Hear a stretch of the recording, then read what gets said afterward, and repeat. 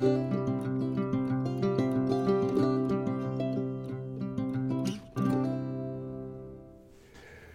there.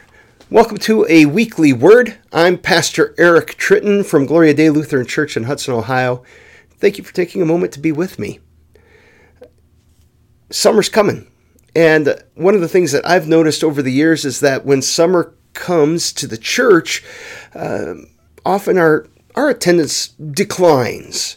This isn't anything that's revelation or anything like that. I think that part of that is if you're in a congregation that has young families, the life of the family is often somewhat connected to the schedule of the school system that we live in. And I think that that's the case here in Hudson as well. And so in summertime, we do our summer programs, things like Vacation Bible School. This summer, we're doing 2 Vacation Bible School programs. As our Director of Christian Education, Bob Branch, likes to say, we're doing 2 in 2022. And the first week will be June 13th and following. And that is a kind of a traditional Vacation Bible School during the day. But the other Vacation Bible School we're doing is it's going to be in the evenings, on Wednesday evenings, and kind of a neat program, something that we started doing during COVID in order to be able to do something.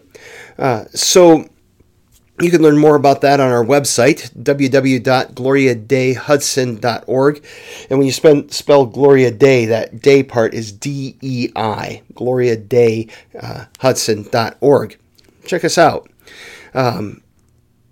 If you have young families in your church, people are going to go away on vacations. Plus, well, the weather's nice. And so it's not just young families that are going away on vacation. All kinds of people take advantage of the better weather, especially in a northern state like we live in order to get away and enjoy some of the bounty of God's creation. And yeah, attendance does go down across the summer. I looked back a couple years because, well, 2020 and 2021, they really don't tell you anything in terms of a pattern. But I looked back at 2019, at June through roughly mid-August, because school starts again in August here in Ohio, and we averaged about 165 people in worship across a Sunday. If you go back the weeks before that, it's a kind of mid-March to the beginning of June, we were averaging about 220 in worship on a Sunday. And it picks back up when we get back into the school year and people are back home and they're not traveling around so much. But it's definitely something that takes place. But it strikes me that decreased attendance does not mean that our faith life needs to decrease. Nor do I want it to decrease. I think that is not something that's desirable for God's children, for our faith life to decline or to take time off from God across the summer. Word and sacrament are very much priorities for our lives. We recognize that we need what God is giving us in the Word and in the sacraments, where He gives us forgiveness of sins, He gives us life, He strengthens us to live the life of faith, and so much more. And so, how do we stay connected to the Word and to the sacraments? Well, one thing is, go to church when you can, when you're in town.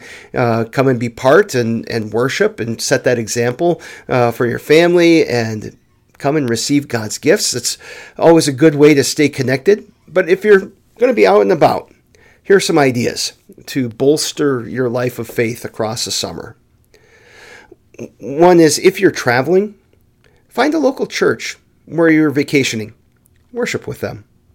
Some of the neatest experiences that I've had in church have been visiting in other churches.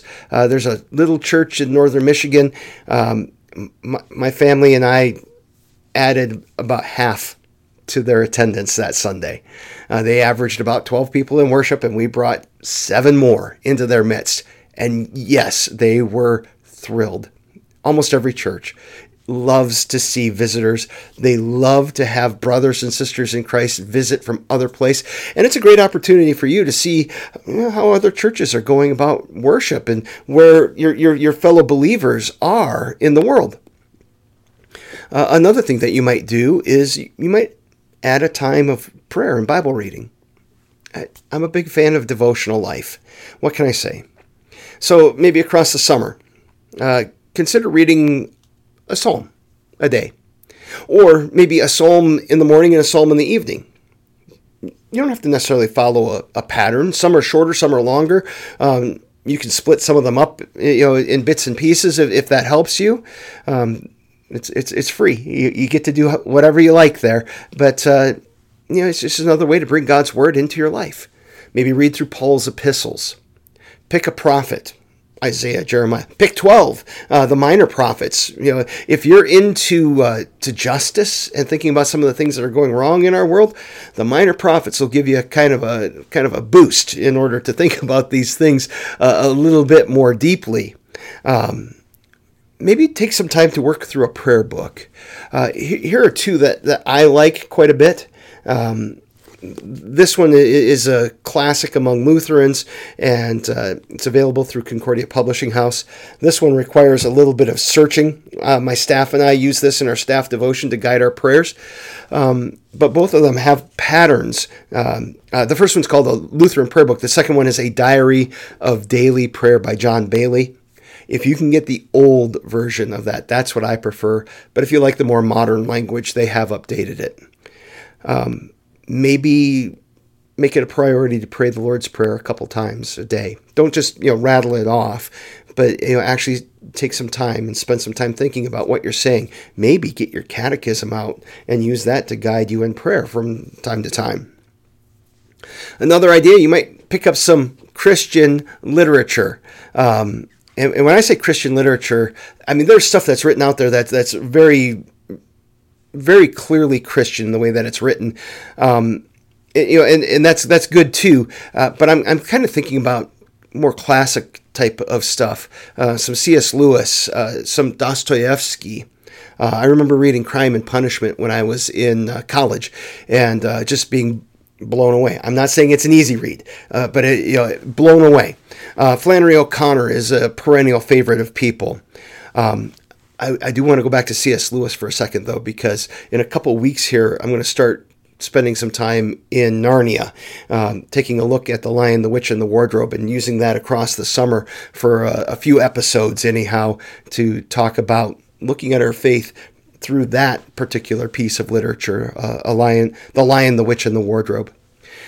And really, if you look back, a lot of great literature has really strong Christian themes, and it's worth looking at those to just kind of think about your life of faith. Practice some devotion to the Creator by serving His creation. Maybe spend some time in your garden. Maybe plant a garden. Look at some flowers. Watch some birds. Take a hike. Just what can you do thinking about this world that you live in as a creature among other creatures? Spend some time cleaning up litter. Pick up the ditch in front of your house, I guess, maybe, or go to a park and help to clean it up. All with the thought of being fellow creatures and living in a relationship with our Creator and with our fellow creatures.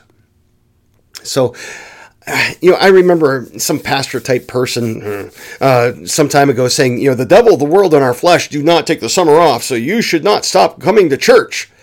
And there's truth in that statement. But I like to think about it just a little bit differently for a second. It's not so much that the devil, the world, and our sinful flesh don't take the summer off.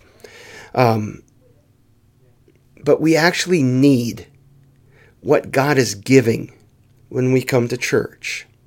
We actually need what Jesus gives us in the Word and the sacraments. So as I think about summer and I think about some ways to stay connected to the faith, maybe give yourself some grace, literally.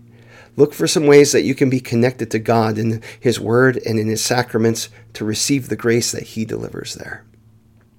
Hey, thanks for taking a moment to be with me for a weekly word. If this benefited you, please like, share. I always figure if it benefits you, it benefits somebody else. And, you can rate and review as well. Always appreciate that. And God's blessings.